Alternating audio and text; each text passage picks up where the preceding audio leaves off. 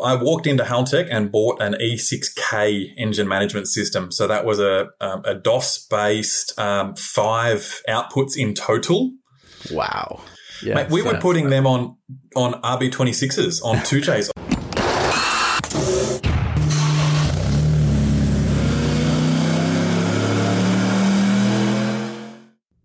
On this episode of Tuned In, we have Scott Hilzinger, also known as the Tuning Fork from Haltech, and Scott's been a pretty prominent figure at Haltech specifically for, as we'll find out in the podcast, around about 20 years, so pretty dedicated employee. Scott's pretty well known both internationally as well as more locally in Sydney, where he's based, for his involvement with a number of the workshops that favour the Haltech product. And he's also had his hand in a number of really interesting builds. And particularly today, we dive into quite deep some of the aspects of tuning, some of the more high-powered turbocharged engines that we see at the drag strip. And I know that there's a lot of tuners out there who get a little bit scared off even at the entry-level street car with a turbocharger, thinking that the games have changed a little bit, the rules have changed when it comes to tuning, and particularly when we're starting to step these power levels up to 2.5, 3, 4, even 5,000 horsepower with a twin-turbo Pro Mod V8.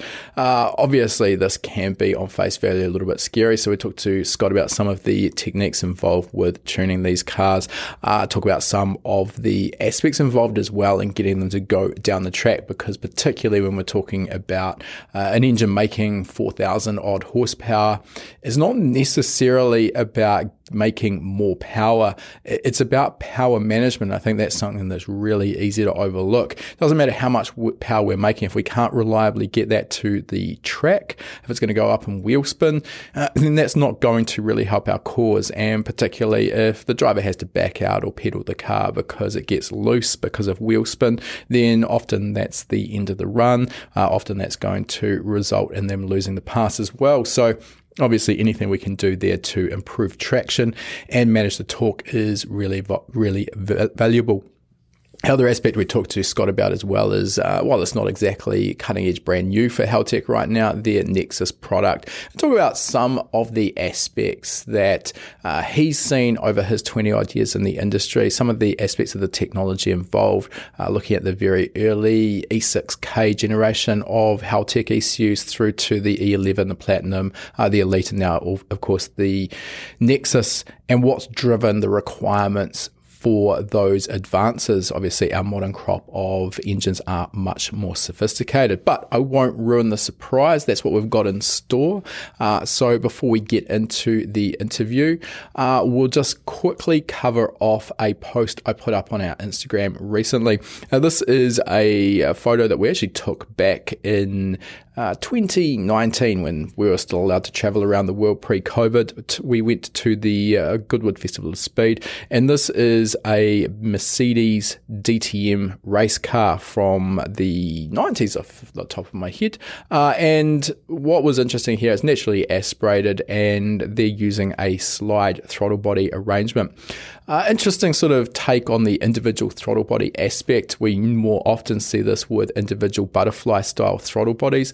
The problem with a butterfly throttle body is that even when it's wide open, we still have a small restriction to airflow because of the actual butterfly itself, as well as the part that's attached to the spindle that essentially goes through the middle of the throttle body. So we're not getting full unimpeded airflow. The slide style throttle body is exactly as its name implies. We've essentially got a metal plate with round holes cut in it, and when it's in the wide open position, there is absolutely nothing to impede airflow. So a bit of a benefit there in terms of optimizing airflow. One of the aspects with this, though, is anything that uses individual throttle bodies like this, we are required to use a different tuning strategy. Manifold absolute pressure, which we'd normally use with a speed density operating system, no longer a really good indication of our actual load. So typically we would use the alpha N or throttle position based load axis, measurement strategy instead, where we are basing the vertical axis or load axis for our fuel and our ignition tables off the throttle position instead of manifold pressure. If you are interested in learning a little bit more about tuning, specifically we do cover alpha N versus conventional speed density as well as volumetric efficiency based tuning models, you would be best to check out our EFI Tuning Fundamentals course, which you'll find at hpacademy.com/courses. If you want to get a little bit more involved in the practical aspects of tuning, we've got our practical standalone tuning course, ideal for those of you who want to learn how to tune an aftermarket standalone ECU. And for listeners of this podcast, you can use the code podcast75. That'll give you $75 off the purchase of your first HPA course, and we'll chuck a link in the description you can follow to make that purchase if you're interested. All right, with our introduction out of the way, let's get into our interview with Scott now. All right, welcome along to the podcast, Scott. And Scott, the tuning fork, for those who maybe haven't heard of you, maybe been hiding under a bit of a rock, can you give us maybe like the 30,000 foot view of your background and how you got involved with tuning? Yeah, for sure. Look, thanks for having us, Andre.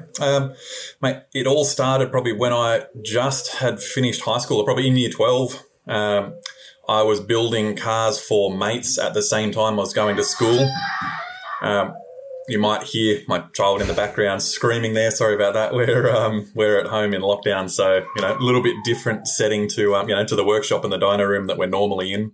We make some allowances. Strange times call for strange measures. So as long as she's not in too much pain, let's carry on. No, there's a carer out there. Look, perfect. But yeah, look. So in year 12, basically, I was building cars, pretty much Corollas, Datsuns, that sort of stuff for mates, and doing engine conversions. So got to the point where you get an engine in a car, it's all pretty straightforward. Carburetor was never a big deal, but as soon as anything was fuel injected, and all of the first sort of cars that I was mucking around with were CA18 and SR20 powered Datsuns, specifically 1600s. Yep. Let's just give us without trying to throw you under the bus with your age here, give us a sort of idea. What sort of year were we talking here? 2000. I finished school in 2001, so I'm 38. Okay, right, cool. So yeah, sort of 99, 2000, the golden era of auto salon, and that sort of that was all the place where the paint jobs and chrome wheels and all that sort of stuff. Yeah, absolutely. I think there was a golden era for a real big push with a lot of aftermarket ECU development as well. I mean, certainly that's sort of the time I got involved in the industry, and we saw a lot of companies pop up, and the tools that we had available all of a sudden really advanced, but let's not sort of spoil the surprise. So yeah, carry on. So from there, once I sort of got the first engines in the cars, I needed a solution to be able to tune the things. Yep. And Haltech were only just around the corner from where I lived at the time in Tarrant Point. Mm-hmm. So I sort of rolled in there to have a bit of a chat about how things work and what's going on, and ran into a fellow called Adam Niche, who still is the tuner at Just Engine Management, tuner and owner. Yep. We've interviewed Adam before, very smart guy. Perfect. We got on really well. So the first sort of car that I did, I set it up, got it running, got everything happening, tuned it, and then got a phone call from Adam saying, oh, look, he's heading off to go and start a tuning gig. I should drop in and and have a look for a job. So I kind of got thrust into it that way, where I didn't make a decision about a career or what I wanted to do. The decision was made for you. That was it. So I turned up and I thought, you know what, over the summer holidays after year 12, I'll just, do this for 6 months or 12 months and, that'll fill in a bit of time. And nearly 20 years later, I've filled in a fair bit of time and I still haven't decided what I really want to do. Plenty of time left. There's no hurry. You can't rush these decisions. Yeah, absolutely. And you know what? It's been a pretty amazing 20 years and something that, I never would have thought this would have been my life direction, but it has certainly given me a lot of opportunities to meet a lot of people and learn a lot of stuff and, mingle with some of the most serious sort of race cars in the world, which has been really cool. Yeah, I mean, Australia in particular and Sydney is a hotbed for drag racing as well. There's a huge amount of people sort of really, really pouring a lot of blood, sweat and tears into some of these street cars, some of these dedicated drag cars, and obviously with Haltech right there in Sydney as well. Every time we go there, there's a huge amount of them running the Haltech brand. In particular, we've got a couple, Croydon, and we've got... there's Matux. That's the two I was looking for. Yeah, There's sort of C&V mix. Yeah, I've got those two though, duking it out with the GTRs, the R32 GTRs. That was where I was going with that, but thank you for giving me the Matux name there. It was just escaping me.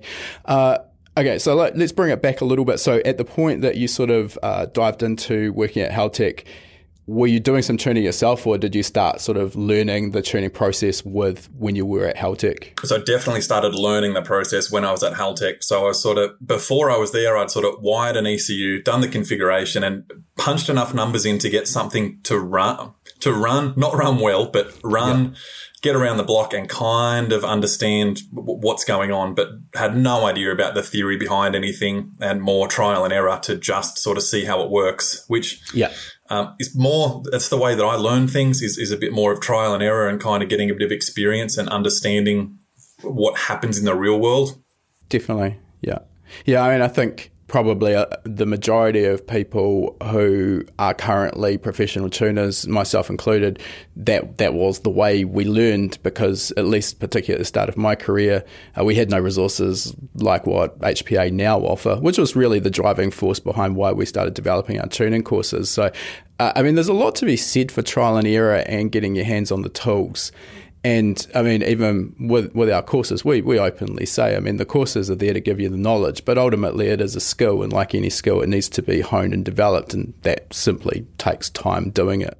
Of course. And look, probably one of the first examples of trial and error like that I had was Andrew, a mate, and I used to have, both of us had Mitsubishi Cordias, which were the cheapest and only turbocharged cars that we could afford at the time. Nice. So we both had Cordias, and we would take them out on the weekends and we'd boost them as hard as we could boost them, and we'd be crimping return lines, and we'd be cutting map sensor wires and all sorts of stuff that didn't quite know what was going on, but we kind of knew how to keep them alive until that hole a piston. And then the next weekend, we'd have the block in the car still. We'd be replacing one dead piston with another piston from another wrecker engine. Yeah. So that trial and error of figuring out how to avoid replacing one piston and rod combo at a time, that, you know... There's an interesting point you bring up there, because one of the common themes we hear when we talk about learning how to tune is, you just got to break some engines before you can figure it out. And I mean, obviously, you've just said you've got a few whole pistons. There's some truth in that, but in general, do you actually think that it's a necessity to go about breaking a whole bunch of engines while you're learning? I don't think so. I think at the time the technology was very different. You know, very important point to make there. Yes, we had petrol-based fuels at the factory ECUs from 1980s, and a bunch of signal benders to try and sort of figure out what's going on, zero data logging, no dynos, no wideband sensors, because they were $2,500 or something. Yeah. The technology's definitely come a long way, and you were definitely playing with fire back at that point with the tools we had available. Yeah. So now, I think now it's a bit of a different answer, because today you would probably look at a car that runs quite well, get a bunch of your data logging stuff on it, measure your mixtures, and start to get some experience like that. Say, okay, well, this factory car runs at this mixture. I can use my diagnostic tools to see what cam advance it's got, what ignition timing this car's running, and what this style of engine uses, and get your experience that way, knowing that engine lives. Yeah, that's another really good point. You know, if you're starting from a position of zero experience, which obviously at some point we all are, we don't have to go and reinvent this. Looking at what the OEs are doing, exactly as you say, and I mean, most instances, 95% of the factory cars I tune are generally pretty conservative for obvious reasons. They've got factory warranties, so they're not making maximum power. So there's usually a little bit of meat on the bone in terms of the amount of ignition timing you can add, and generally they're a little bit fat in terms of the air-fuel ratio, but it's going to give you at least a ballpark where you know that those numbers are going to give you a safe tune. I always say that when you're tuning low to moderately powered street engines, realistically, I don't see a need to be damaging an engine to learn. But there's areas where, when I was involved with some of the high horsepower drag stuff, I mean, when we had our 4G63 drag program and we had our own car and several customers' cars making, upwards of 1,000 wheel horsepower, and if you're trying to break world records, I mean, at that point, you're pushing for every last horsepower or kilowatt, and sometimes things will go wrong, but that's very different to your modified street cars.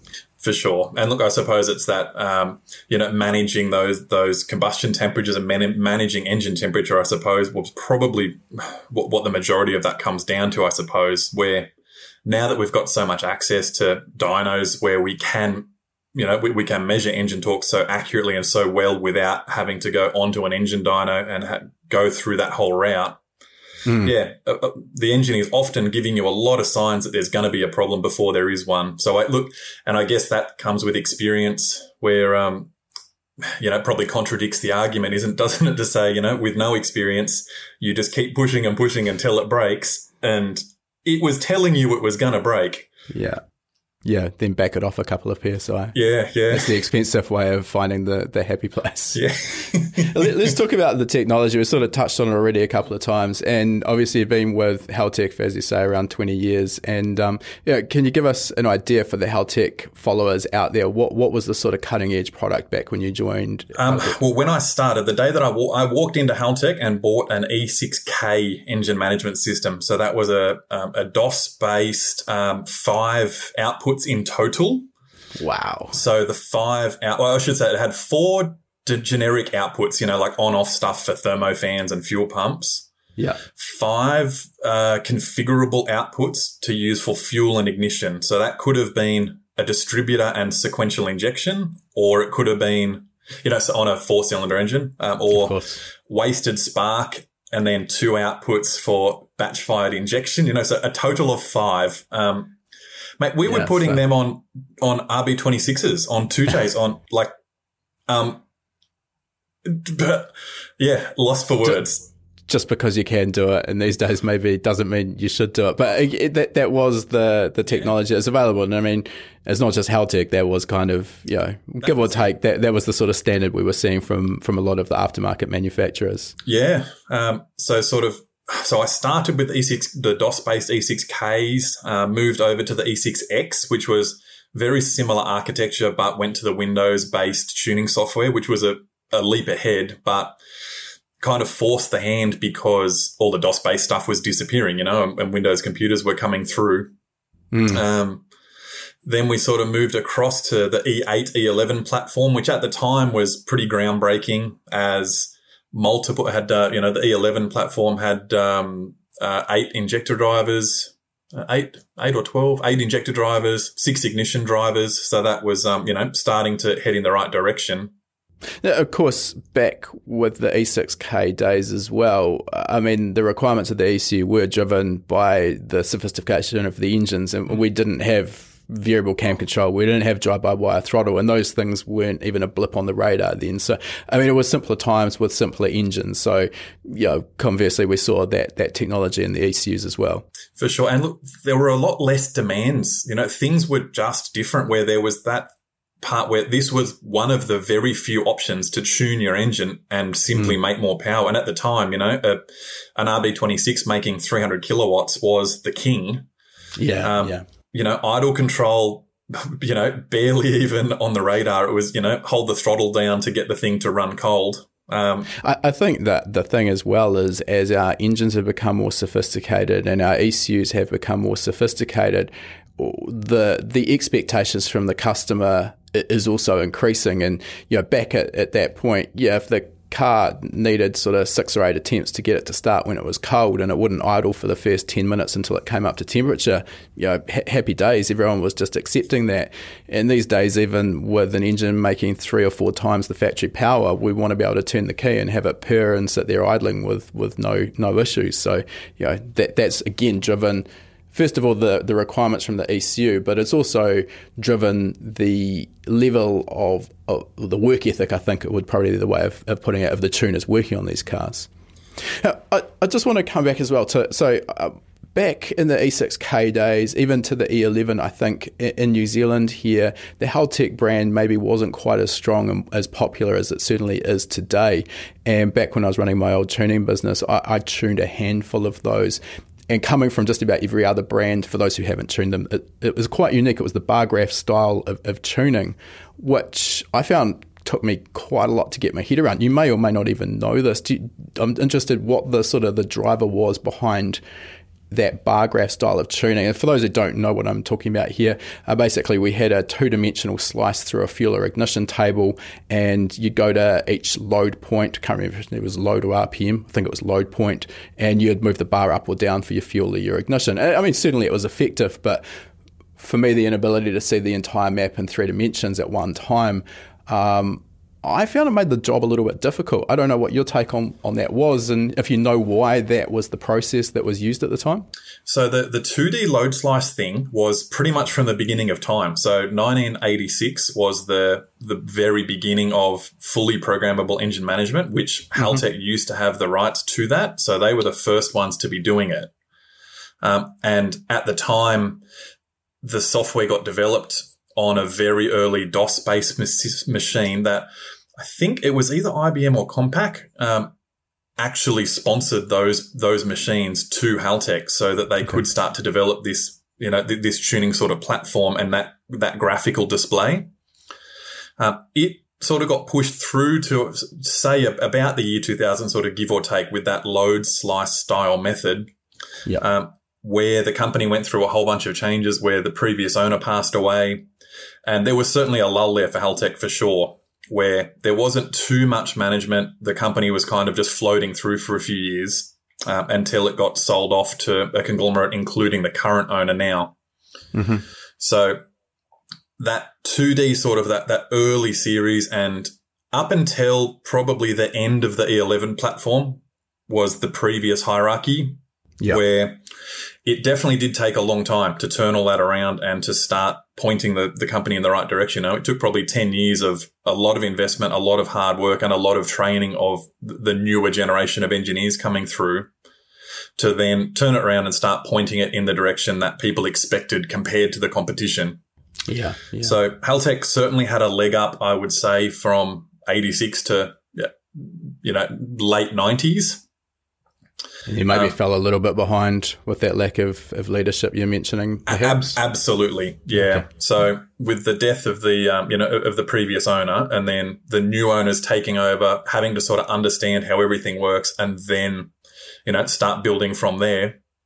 I think as well, a part I've talked to obviously a lot of ECU manufacturers, and I think the part that's easy to overlook when you're out there in the enthusiast market is, when a company decides to make a new product, that product doesn't sort of snap your fingers and it's released to market next month. That can be a process that can take a couple of years. And even once it gets to market, obviously with every product we see updates with firmware as bugs are ironed out and new features are added. So it's not a quick process to turn that ship around, is it? No, and I think we're often our worst enemies with that, where we're always frustrated that we want the new products out, we want the new microprocessors, we want the new firmware, we want all, and we're so critical of what we're doing that we don't sort of realize, and we often forget that there's not many players out there anymore producing world-class engine management systems. Most of them have sort of dropped off now. And I think that, if it was easy, everyone would be doing it. Everyone would be producing engine management systems, but it's just not the case. It takes a lot of engineers, and it takes a lot of tuners, and it takes a lot of real world experience to get a product to market that works well, that you don't need to be a high level engineer to use. And it works well from a very, very, very entry level user up to a high level professional. There is a lot of magic to get it to where it is. I'll just point out, Scott, that we do mention it's actually on the back of my jersey here that there's no magic when it comes to tuning. So maybe there's a little bit of magic when it comes to building ECUs. I don't know. That's not my area. Just want to clarify that. Mate, in that part of it, the firmware guys and the hardware guys, to me, they are, I've worked with them all for a long time, mate. They are next level people. It's pretty amazing what they can do with this stuff. No doubt. They're just staring into the matrix every day. All right, so let's just talk about the newer generation of the Haltech Nexus, which has come out. Well, it's not brand new now. It's been out for a little bit. So obviously, for those who aren't aware of the Nexus, it's also incorporating essentially a PDM power distribution module as well, which is, at least as far as I know, that's the first time I've seen the two packaged together.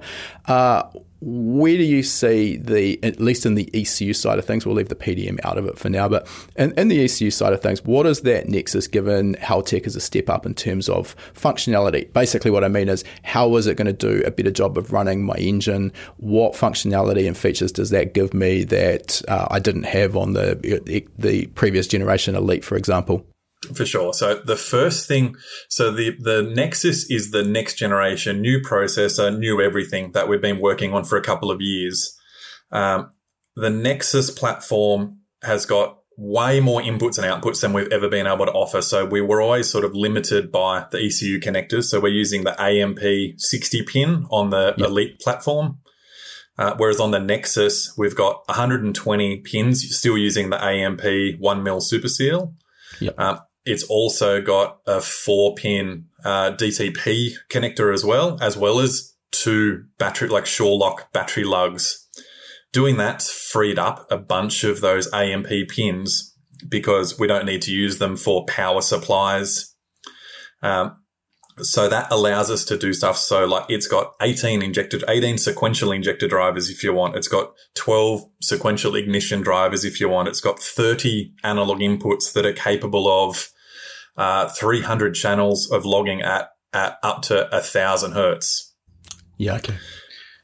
That's been driven, I guess, by we've seen, particularly in that drag racing we briefly touched on, the advances in the amount of power people are making now, particularly some of the fuels that require higher fuel mass to be delivered for a given power, such as methanol or E85 even. So that's driving these engines to require multiple stages of injection. So that's what you're covering there. You said 12 injector drives? So 12 ignition drivers. 12 ignition drives, sorry. It's got 18 injector drivers. 18. The reason why 18 was the number was that 16 injectors is a staged ProMod V8.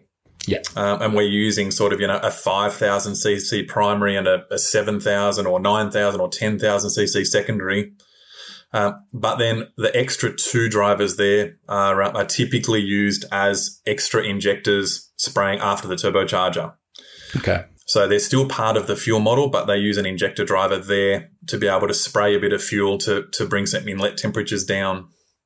Now, that's an aspect as well, just for those who maybe aren't familiar. You're not typically going to do that with a petrol-based fuel, gasoline. That's a methanol thing. So you're really talking about this in exchange for instead of using a intercooler. So you're actually using that methanol out of the compressor outlet where the air is superheated, and you're using that to provide some form of intercooling. That's right, yeah. So traditionally, you could do that obviously with any ECU, but whether or not it was incorporated into the fuel model, that's a completely separate question. And then if it's not, you end up fudging your fuel map to kind of account for the fact there's more fuel going in, correct? Spot on. Yeah, that's exactly right. So that's why the Nexus here ended up with that number of injector drivers as so that was kind of the brief, was the ECU for a 5,000 horsepower V8 ProMod. Yeah, okay. But yeah, to answer the question, yes, so the fueling part of it, so using the extra injectors for ethanol or methanol up the front, it's a really nice way to pull a bit of temperature out of the inlet air. Yeah. Which does result in mile an hour at the end of a racetrack. Yeah, there's always the debate, and I mean, we went through this back in the development of my own car. I stuck with the intercooler just because it was something I knew from gasoline-based fuels, but we saw plenty of cars equally as fast, if not faster, both with and without intercoolers. So I think from what I see, a lot of it does come down to maybe a bit of personal preference in terms of the engine builder and the tuner as to whether they want that intercooler there or not. I tend to agree to a certain power level. I think that once we're sort of talking about sort of 2,000 horsepower plus, somewhere around there, or, 200 mile an hour, somewhere around there plus, would start to decide whether a front-mounted air-to-air intercooler is the juice worth the squeeze? Is it pulling enough air? Has it got enough mass to sink that air, the temperature, versus having that no restriction through the inlet and putting fuel across to pull the temperature out? Totally. I mean, the other thing I'll point out there is, again, very specific to drag racing. More often than not, we see those who do choose to keep the intercooler, they'll go water to air, where they can use an ice water slurry, which is what we used in my own car. And the other advantage there is not just a case of you can start with that water well below ambient temperature, but the bigger advantage there is it reduces the aerodynamic drag, because you aren't actually passing air through the intercooler. And again, not that I've got up to 200 mile an hour, but obviously the faster you go, the more the aerodynamics actually play a big impact in the overall performance of the car. Just coming back to some more of the other specific functions around some of this high horsepower drag racing stuff. And I mean, a lot of this does filter down to our street cars anyway, but so what other functionality have you got in that Nexus that's really going to support those sort of, you've talked about 5,000 horsepower Pro Mod engines, but yeah, can you give us some other examples? So the other thing, so it's got a 6-axis G meter on board as well. Okay. So that allows us to do all of our accelerometer stuff. It gets, like, we get a whole bunch of basically of car data from that we can map against and do our boost control or our traction control strategies against, which helps. Yep. So you're talking G plus pitch your roll? It does, yeah. Yeah. Okay, yeah. So an IMU, in other words. IMU, yep, is exactly what it is. Yeah, I know that one of the problems we see, and I have no idea if you've actually incorporated this or it's on the radar, a lot of the problems we see with some of the classes where they're not allowed wheelie bars is wheelie control. Are you doing anything cool with the IMU around that? Because that can actually sense if the wheels are in the air and what the pitch angle of the car is. For sure. So we've got a full wheelie control strategy, which you can either use the IMU or you can use like a laser ride height sensor. Yeah. And from that, detect your sort of your ride angle or your pitch angle, and then decide on what to do about the power. So typically with that, what I find is that the best way to combat it is if we get to a certain height or a certain pitch angle, that instead of doing like a reactive control and trying to choose a particular angle, I actually find that cutting the engine power completely for X amount of time in order for the car to pick up wheel speed at the same time. Then once you reintroduce the power, more often than not, you're not going to have enough power to lift again anyway. Sure. Yeah. So basically cutting the engine power and increasing the road speed seems to handle that. And that's the way that function works. Pretty important. Yeah. In terms of, you mentioned cutting the power. So what control have you got around how are you actually doing that? Are you talking retard, fuel cut, ignition cut, or a combination? A combination. So that's definitely up to the tuner. Yep. But we do a percentage cut. So we can do a percentage of ignition events, injection events, a combination. We can do either like an ignition retard or if it's got an electronic throttle or some type of adjusting the throttle. In the drag racing sort of stuff we're talking about, I find that a percentage-based ignition cut is about the only strategy that works fast enough in order to sort of Sure. get the car to the end of the track. If we're doing something with boost control or electronic throttle, yes, it'll do something, and in different circumstances, in circuit cars or in street cars, it's probably a better option. Whereas in a drag car, the car's not going to respond like that, and you're going to get beaten for sure if you're using anything except a percentage-based ignition cut. Okay.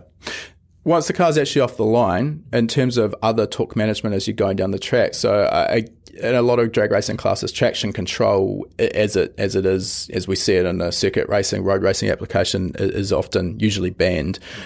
What other options have you got there for torque management? Because it's particularly a lot of these high-powered cars on a small radial tyre and an unprepped track. It's not really a case of how much power can we make. It's more a case of managing the power to what the track will actually support. And that's really the key to a fast time. Yeah, 100%. And like you said, so when we think about traction control normally in a circuit car or in a road car, we think about 4 wheel speed sensors and we think about a percentage slip between, front and rear or left and right. We do offer a strategy like that for the circuit car stuff, so we can program an allowable percentage slip between each wheel. Yep. And you can have a bunch of different maps for that, or a bunch of, different strategies set up on a keypad or a trim knob or whatever you want for, all the different sort of track conditions. In a drag car, we're not really often allowed to have individual wheel speed sensors. So a lot of the traction control strategies are set up based on driveshaft RPM and engine RPM. Yep. If we're not allowed to have a driveshaft RPM sensor, it's based on engine RPM only. But typically a combination of a target driveshaft RPM and a target engine RPM are the way to do it. So depending on, like you said, the tire that we're using, depending on the weight of the car, and depending on the power that the car's got, we'll set up a target driveshaft curve. So we'll say, at 1 second out, we want it to be running X driveshaft RPM. At 2 seconds out, we want this. At 3 seconds out, we want this. If we're above that or below that value, we'll start either introducing more power if that's available with the engine. If we're above that line, we'll start doing a percentage cut in order to meet our target. So, to really sort of boil that down and make it nice and simple, when you're talking about that relationship between time and driveshaft RPM, really the driveshaft RPM ultimately is tied directly to the vehicle speed. So you're profiling what the run should look like with no wheel spin. And you're going to have to obviously have that data from some good clean runs, or at least build it up over time. And what you're saying is essentially if the RPM of the drive shaft spikes above this theoretical perfect run, then what that means is that the rear tires are broken loose and we're into wheel spin. So we want to clamp that and stop it. Perfect. Yep, exactly right. And remembering as well that doing that, the idea is they talk about riding the curve. You want to come, you want your drive shaft to be just below that theoretical curve that is the right thing to be running. Touching the curve, like every time we hit it, the car is dropping power. So ideally, you want to ride the curve without touching it.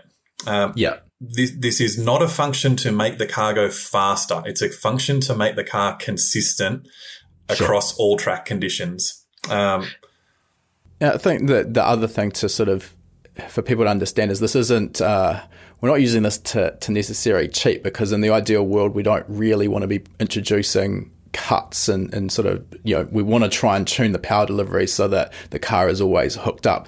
Generally, as soon as the thing breaks traction, probably the run, the ET and the mile an hour are out the door anyway.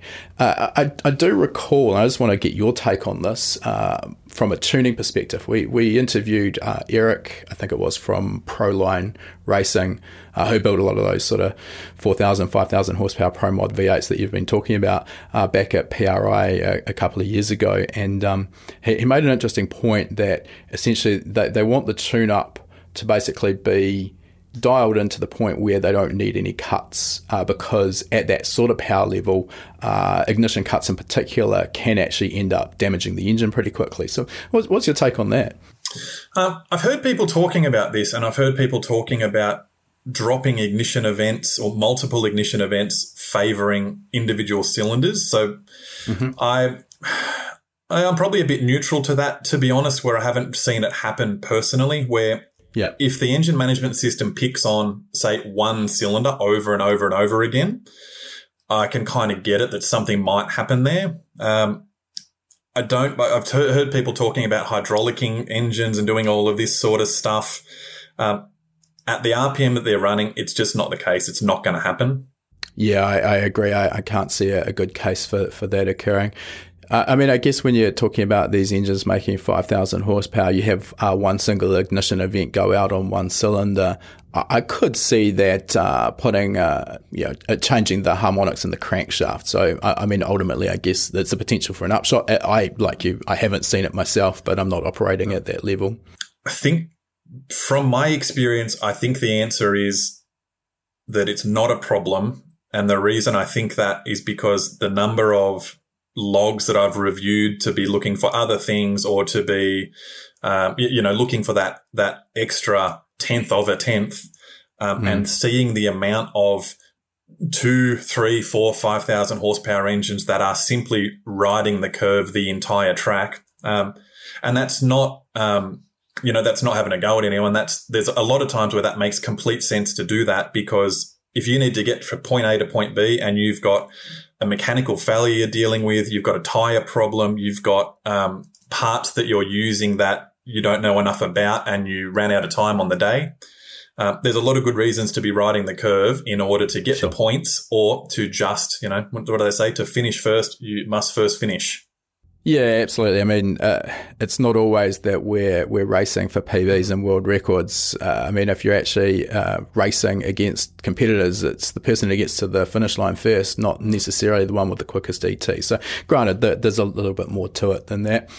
All right, so seeing as we're sort of centered on this topic of some of this high horsepower stuff, which is obviously near and dear to my heart, let's talk about a few of the other aspects. So we've seen a lot more technology develop around individual cylinder, lambda sensors, EGTs, exhaust gas temperature per cylinder is definitely nothing new. And back when I was developing my own drag car, individual cylinder lambda was just prohibitively expensive. So we relied on exhaust gas temperature for individual cylinder fuel trimming.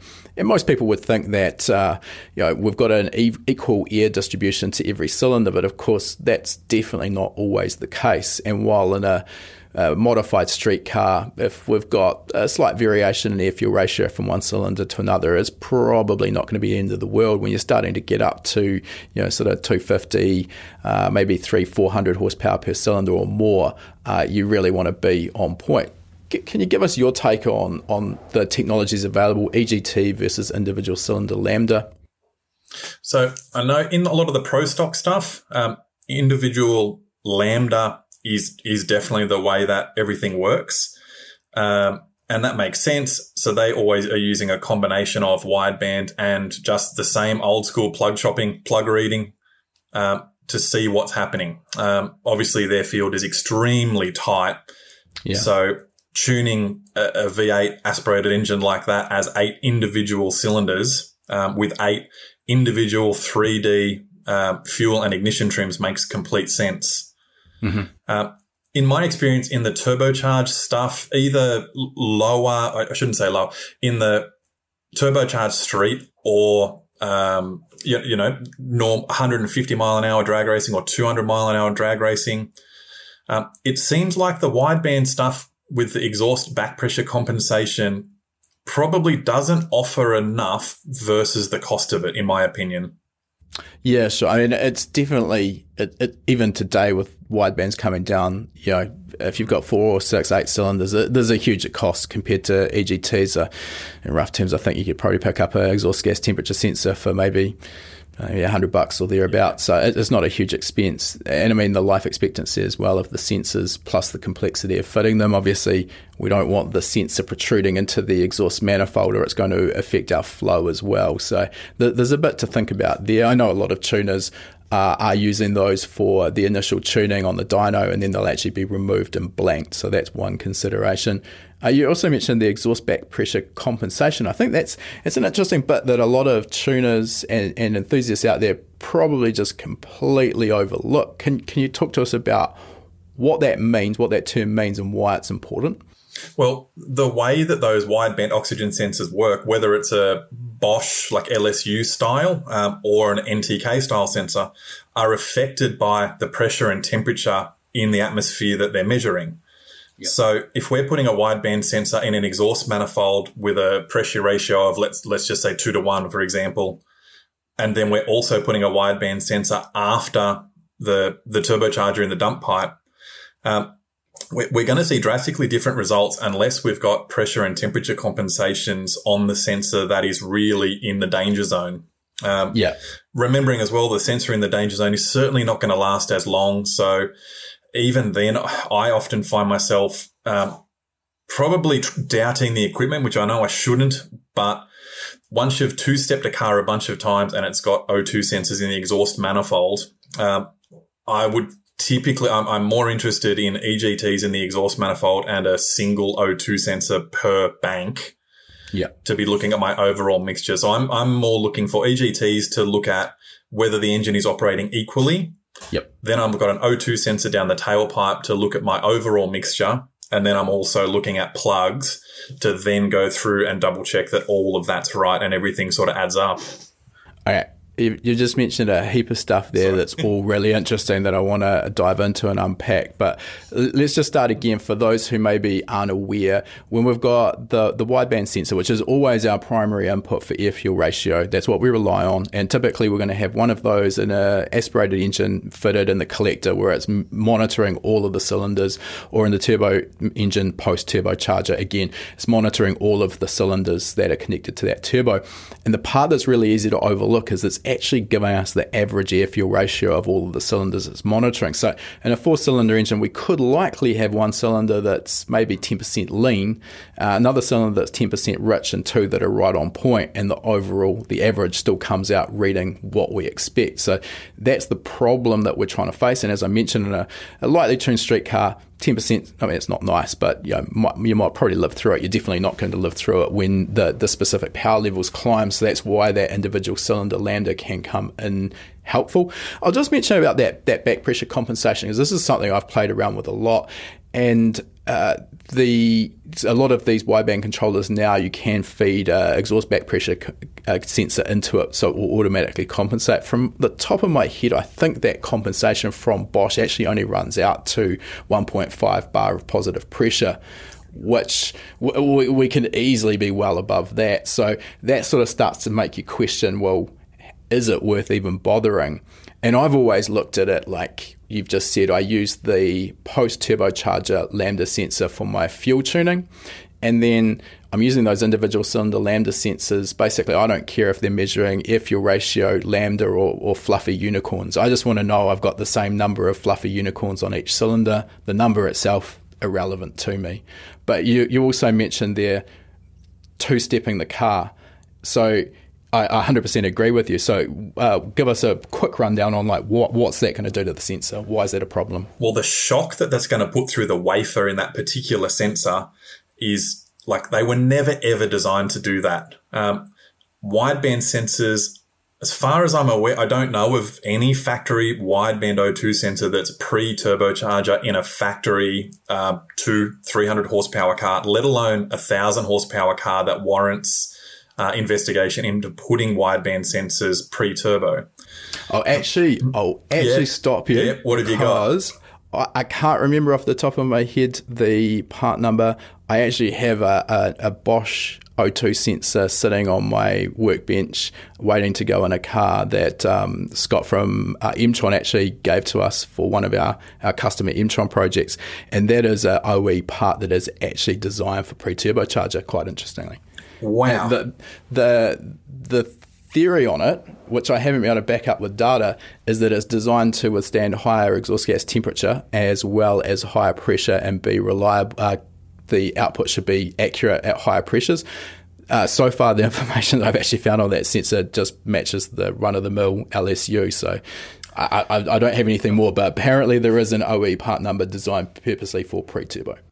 I'm intrigued, and I'll certainly have a look, but if you and I are not quite sure or don't know about this just yet, I would probably watch this space. Yeah, watch this. Yeah, I think that's a very reasonable thing to say. On that, so we're typically going across to the NTK sensors because we're finding them a little bit more reliable, especially with the richer mixtures that we need to be working with now.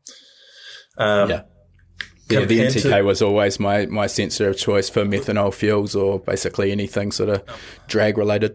Like you said, they were just expensive, whereas now, so the Haltech control into the Nexus series ECU, you can choose an LSU 4.9 or an NTK to put two of them directly into the unit. Yeah. Haltech will be releasing, like in the next couple of weeks, standalone single channel and dual channel NTK wideband controllers as well. Right. Okay. At a very reasonable price. So it'll be the first NTK controller on the market that is, hobbyist pricing.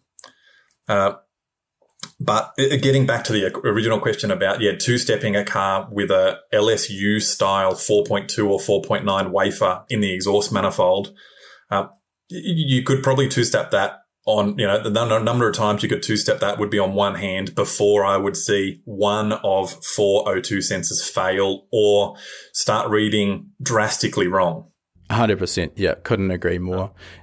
Actually, just while you were talking there, I just actually had a quick Google, and that sensor that I was talking about is called LSU ADV. So yeah, right. Okay, I'll have a look into that after we've done.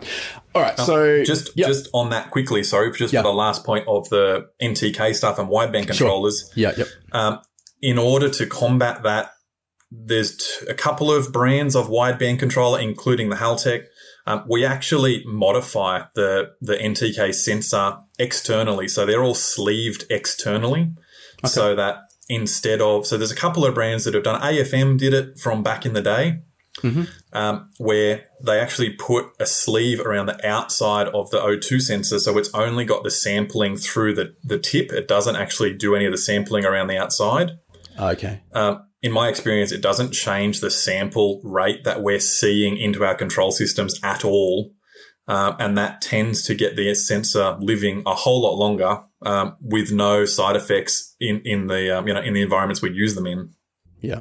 Yeah. And I think it just comes down to having a little bit of an understanding of just how fragile these sensors are. And yeah, as you say, the environment, particularly pre-turbo with a two-step, it's pretty brutal. So, yeah, we can't be too surprised if they don't live, which really comes back to what I was saying before. A lot of tuners will use those for dyno work, and they might combine those with EGT, which I'm going to jump into in a second. And then once they've got everything dialed in and they're happy, got a bit of an understanding of what the EGT variation looks like when the lambdas are matched, then they can take those lambda sensors out before the car actually goes to the track. So getting onto the EGT, so what we're really looking at here is, well, when we're trying to use these for air-fuel ratio, fuel trimming cylinder to cylinder, what we're kind of working that basis on is the fact that as the air-fuel ratio moves leaner, the exhaust gas temperature increases. The question we always get asked is twofold. First of all, what is a maximum safe EGT? I see you smiling there, and we'll get into that. And then the next one is like when you're tuning using EGT for cylinder fuel trimming, what sort of allowable variation, what sort of range are you aiming for?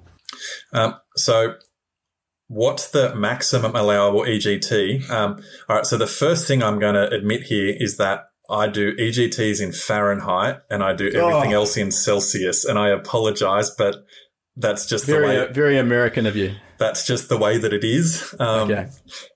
What's the maximum allowable EGT?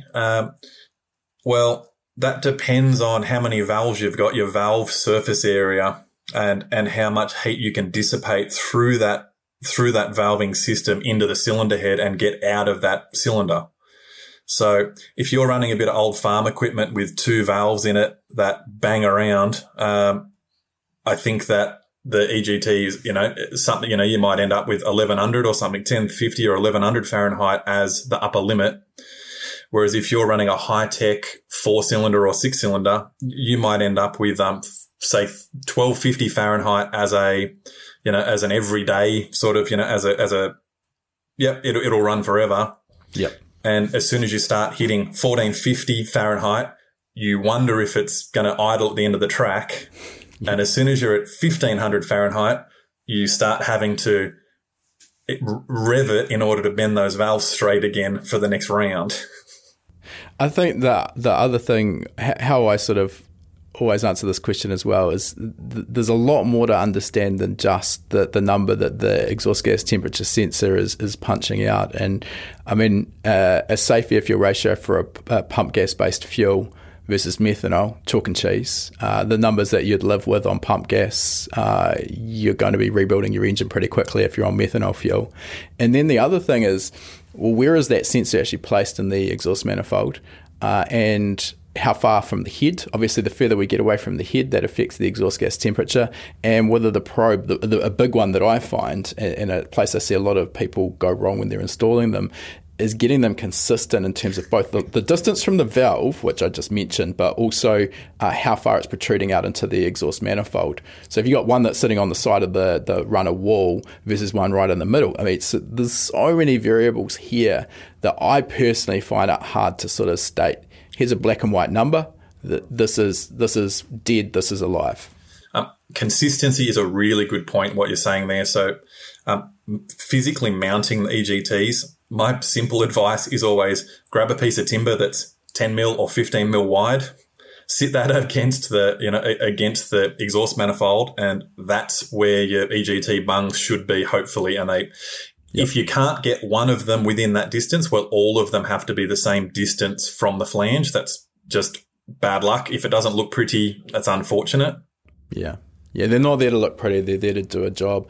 Actually, one thing that caught me out with that as well was with some cylinder head designs, and we saw this, I think it was of the FA20, and the distance between the valves and the exhaust flange, the way the head is designed, with one being basically a straight run out from the valves to the header flange, and the other one being a bit of a dog leg, the distance between the valve and the flange is actually different too. So there's lots of traps in here. Very good point. Yeah. All right. That I think we've done probably exhaust gas temperature sensors to death here. In terms of the other big input here that we look at, I mean, any turbocharged car, but it becomes much more critical when we're talking about a high-powered drag car, boost control. Mm-hmm. So particularly recently, we've seen Turbo Smart come out with their electronic wastegate, and OEs have been using electronic wastegates for a while now. What's your take? I think, if I remember correctly, the Nexus was one of the first ECUs that had direct support for that Turbo Smart wastegate.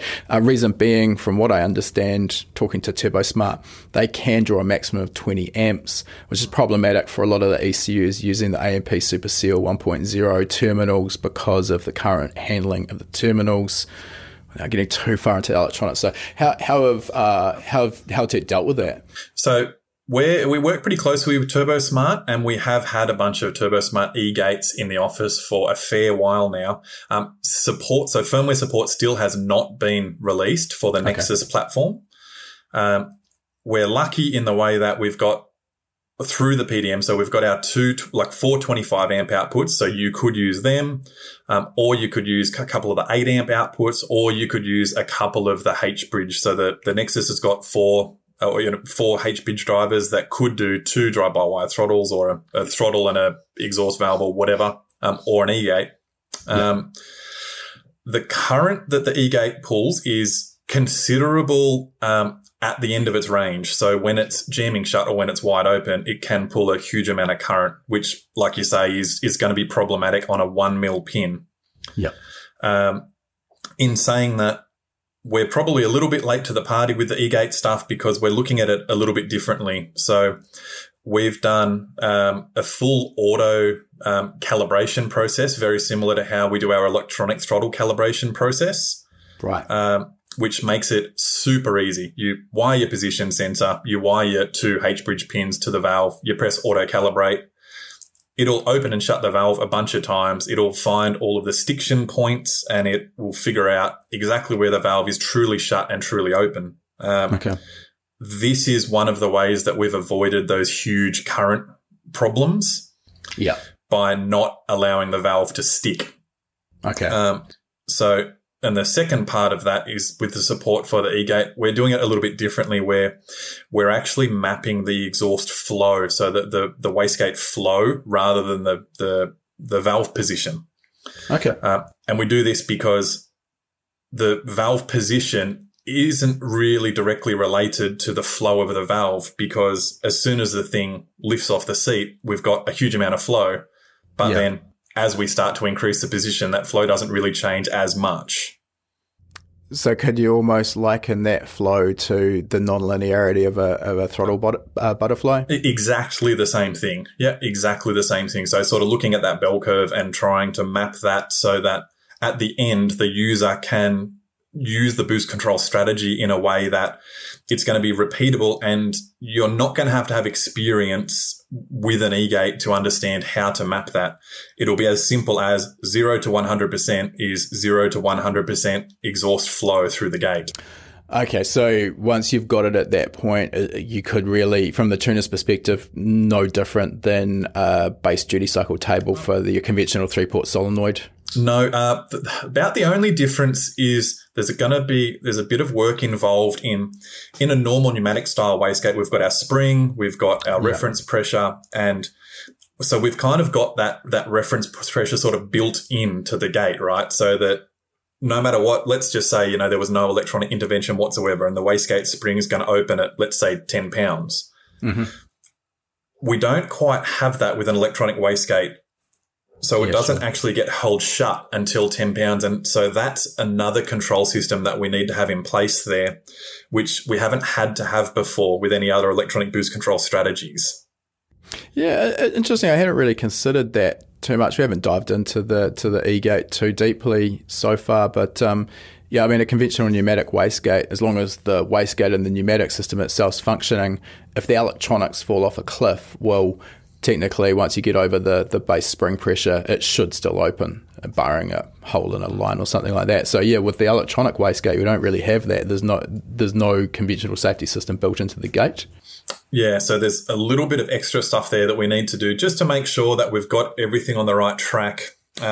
In the development that we've done for that, so we've got a couple of test cars. One of the test cars has been a Mighty Barra-powered Falcon because, it just makes sense to have a car like that, to be sort of mapping the flow, just mapping how things work and basically setting up our control strategy so that system works as a pneumatic or works the same way that you would expect a pneumatic controller to work, which is part of sort of the Haltech philosophy, I suppose, is that we want people to use this system. We want people to put an e-gate on their car so that they can get infinitely varied levels of boost pressure whenever they want. But we don't want you to have to mess around with it for 3 days to be able to map it out in a sort of open loop-ish strategy based on valve position, because you're not going to enjoy it.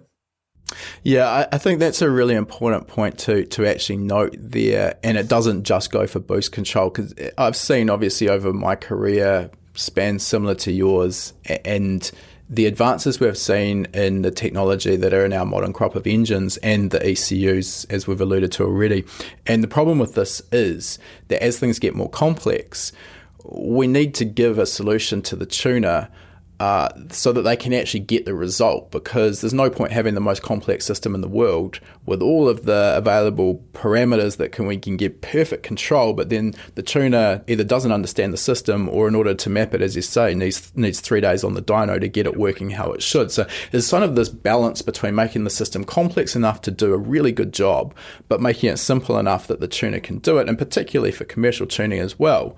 You have to be able to do it in a time-efficient manner, because no one's going to want to bring their car to you and get a $5,000 bill for mapping the boost control. That's just not going to fly. Spot on. And that's in the background at Haltech. That's probably where I've got a lot of influence. So Mitch and myself deal with a lot of that part of it. So we're kind of the interface between the real users and our engineering team. Because if you left it to the engineering team, well, the product would never be released, and we all know that. Yeah. Whereas Mitch and I are there to be the realists, to say, right, what's the actual problem? What level of experience do we expect a high-level tuner to use? What level of experience do we expect a low-level tuner to have? And then how do we make it work for everybody? So we need to have the right base settings. We need to have everything there so that we don't waste time. I'm always on the side of the tuner where I often talk about the 4-hour tune and say, and I know it probably won't be popular with a lot of people, but the reality is, to run a successful tuning shop, it should take you 4 hours to do obviously there's temperature compensation stuff, but 4 hours the basic stuff on the dyno. Yeah, I 100% agree. On a simpler engine, probably even 2 hours is achievable. Completely agree, for sure. So if you spent 4 hours mucking around trying to calibrate your throttle body, which can actually happen, well, mate, it's too much. If you've spent 2 hours mucking around with your CAN protocol trying to marry this CAN device to this dash to this keypad, I still don't understand how you can charge for that work as a professional. If you're at home experimenting, absolutely, I'm 100% for it to advance your knowledge, and so that you can have a bit of a tinker and learn how everything works. Yeah. Yeah, and I think I've come from both sides of that coin as well, because I ran a commercial shop for long enough, and exactly what you're saying, 4 hours, if you can't do the dyno component of the tune in that time, then barring some problem that's crept in, then that's going to be difficult to do that as a commercially viable job. And then obviously later on with High Performance Academy, I'm a bit of a perfectionist. I like playing with cool new technology. And as you say, I mean, CAN protocols and all of the rest of the stuff. Like I like playing around and just seeing what I can do and getting things working absolutely optimal. But I also understand there is that balance somewhere in there that we do need to strike. I think we'll move towards starting to wrap this thing up here, Scott, because I do want to respect your time. One of the questions that's been on my mind, and it's a little bit of a variation from the direction we've been going here, but you do work for Haltech and field a lot of technical questions. Is there a common area that you see enthusiasts, tuners, both professional and maybe amateur alike, going wrong? Is there a common theme in the tech requests you get that you think could easily be fixed? There's two different parts of the tech support at Haltech, and the first part is getting the engine running. How do I actually get the engine running? Probably the most common problem I see in that is basically coming back to the very basics. Have we got spark occurring at the right time? I'll get back to that in a second. Have we got fuel and have we got compression? Have we got spark occurring at the right time? The bit that gets us the most there is that we've got a 4-stroke engine, and in a 4-stroke engine, the little gears at the top are normally smaller than the one down the bottom by a half, give or take. 4-stroke engine. Hopefully not give or take. Hopefully exactly. Yeah, I like to say give or take, and then I like to look at the person's face at the other end and think, do they think I think it's give or take, or do they know that it's exactly half? I'm not quite sure. Yeah. So yeah, if your cams aren't spinning at exactly half engine speed, then there's going to be a very serious problem very quickly. So that would be the most common. What's going on? It's got spark on the crankshaft occurring at the right time. It's got fuel and it's got compression, but it just doesn't run. Because it's occurring on the exhaust stroke, not the compression stroke. So I would say that would be about the most sort of common part that we get with that. I've been tripped up by that occasionally as well. Everything looks like it should be working.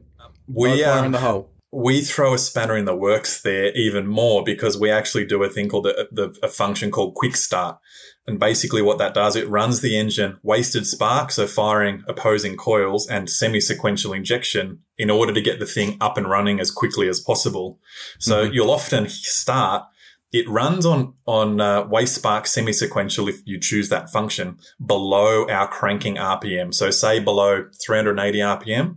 Mm-hmm. So you'll crank it and it'll brum-do. Yeah, that could be really quite deceiving. So that's a pretty solid one. Once the thing's actually up and running, tuning questions probably are questions about what mixture should I be running for this engine, this power level. Sure. Idle control strategy stuff, how to get the thing to feel nice, how to get the thing to come back to idle and have that nice sort of stall saver thing where it'll, hang at, 100, 200 RPM above the target idle speed.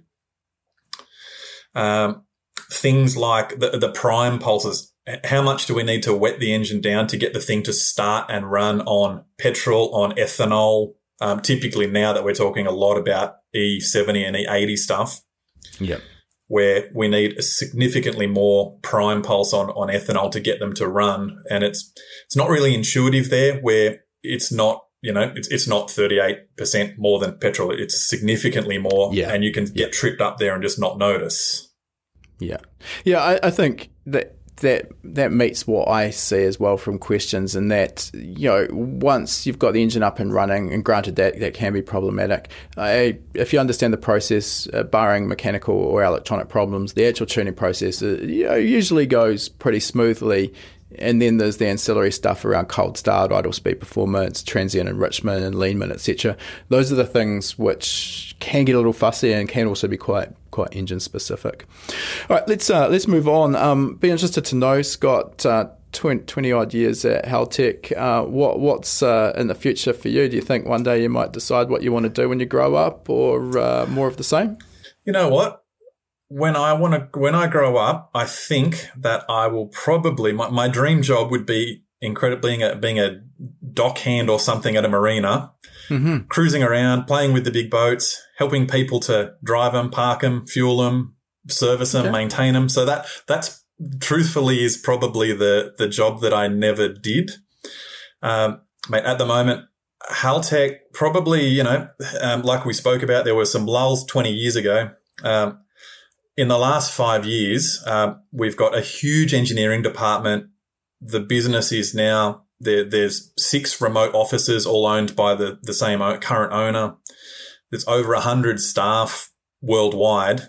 I did love the travel, so I got to travel the world previously. Hopefully when things reopen, I'm more excited now than ever to be in all of the remote offices and be training all these guys so that bit by bit, world domination is the secret, or is the goal at the moment. And so far in the group, in the field that we're working on, the people that we want to deal with, we've got a lot of exciting stuff coming up. So at the moment, I can understand how people, and sometimes even myself, I think about it and think I've been here for nearly 20 years. And I think, like, is that right? Like, should I be moving on? Should I be doing something else?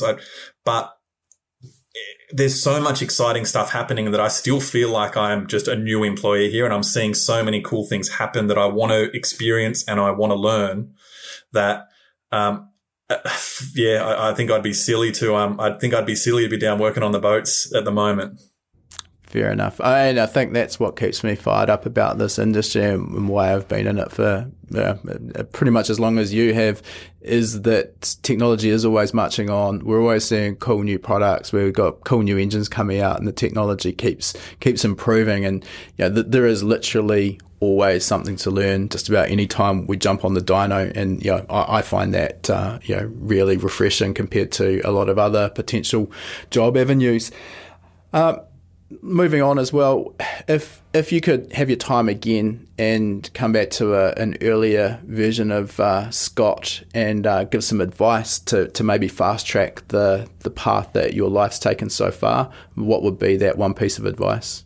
I think now with online training, specifically your online training, and a lot of those worked out examples of how things work, I think doing with just internet and training in general and what's available, starting with something like that to sort of get a bit of an idea of what's going on, then moving straight into a car that you can afford that has got a lot of aftermarket engine management options available, that you could simply put a plug-in ECU in something and go through and just start learning individual things bit by bit on your own time.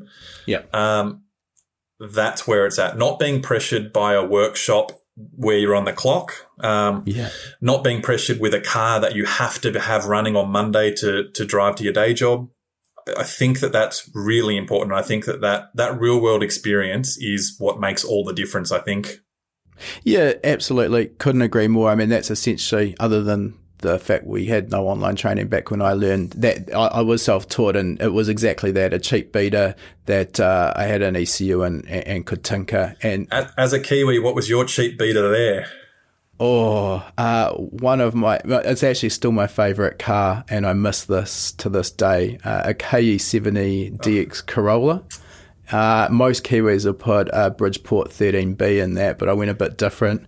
I had the 20-valve 4AGE silver top head on a 4AGZE supercharged bottom end with a Garrett GT30. That thing made 500 wheel horsepower and ran 1051 at 132 on the quarter, and that was probably 15 years ago now. That was my street car. That was my daily. That is a high-tech first beater. That's the real deal. You had 4 coils and 4 injector. Do you have 4 coils? Possibly not. Yeah, no, I went 4 coils. You can't fit the distributor on the back when you go north-south with those. But I took a while to build up to that. But I cut my teeth on that car and learned a lot and had a huge amount of fun while I was doing it. So, yeah, I can't discount the idea. You don't have to build anything either these days. Let's be honest, a cheap Honda Civic with a B16 or B18C, huge amount of aftermarket support from just about every manufacturer, and naturally aspirated engine. It's going to be pretty hard to hurt that while you're learning as well, which is always nice. I think I'm right with you that often across a lot of the internet sort of stuff that I get and a lot of the people that approach me directly about all of this sort of stuff, I'm always sort of the engine of choice is K24. Yeah. It's hard to go past. Excellent thing to learn on, still costs nothing and pretty much fit in everything. And once tuned, you really do get a great driving car that makes really good power. Oh yeah. Honda got that right with the K series. All right, we'll leave it there, Scott. And the last question is, if people want to follow you, find out more about you, where can they go? Social media, etc. What so social media stuff. So Haltech run a really great YouTube channel. Matt and I do a bunch of the videos on that, and there's a bunch of how to use Haltech basically. So the Haltech YouTube channel, the Haltech Facebook page. My own page is the Tuning Fork Facebook page. It's not a lot of action there. A lot more of it is on the Haltech Facebook page. Sure. Any of those, send us an email, give us a call, whatever's easiest. There's always somebody at the Haltech number to pick up the phone if you've got any dramas, because, one of the global offices is there to pick up the phone. So that helps a lot. Perfect. All right, Scott, thanks a heap for your time today. It's been a really interesting chat, and we'll let you get out of here. Mate, pleasure. Lovely to catch up. All right, that concludes our interview. And before we sign off, I just wanted to mention, for anyone who's been perhaps hiding under a rock and hasn't heard of High Performance Academy before, we are an online training school, and we specialize in teaching a range of performance automotive topics, everything from engine tuning and engine building through to wiring, car suspension and wheel alignment, data analysis, and race driver education. Now, remember, you've got that coupon code. You can use podcast75 at the checkout to get $75 off the purchase of your first course. You'll find our full course list at hpacademy.com/courses. Important to mention that when you purchase a course from us, that course is yours for life as well. It never expires. You can rewatch the course as many times as you like, whenever you like. The purchase of a course will also give you 3 months of access to our Gold membership. That gives you access to our private members only forum, which is the perfect place to get answers to your specific questions. You'll also get access to our regular weekly members webinars, which is where we touch on a particular topic in the performance automotive realm. We dive into that topic for about an hour. If you can watch live, you can ask questions and get answers in real time. If the time zones don't work for you, that's fine too. You're going to get access as a Gold member to our previous webinar archive. We've got close to 300 hours of existing content in that archive. It is an absolute goldmine. So remember that coupon code podcast75. Check out our course list at hpacademy.com/courses.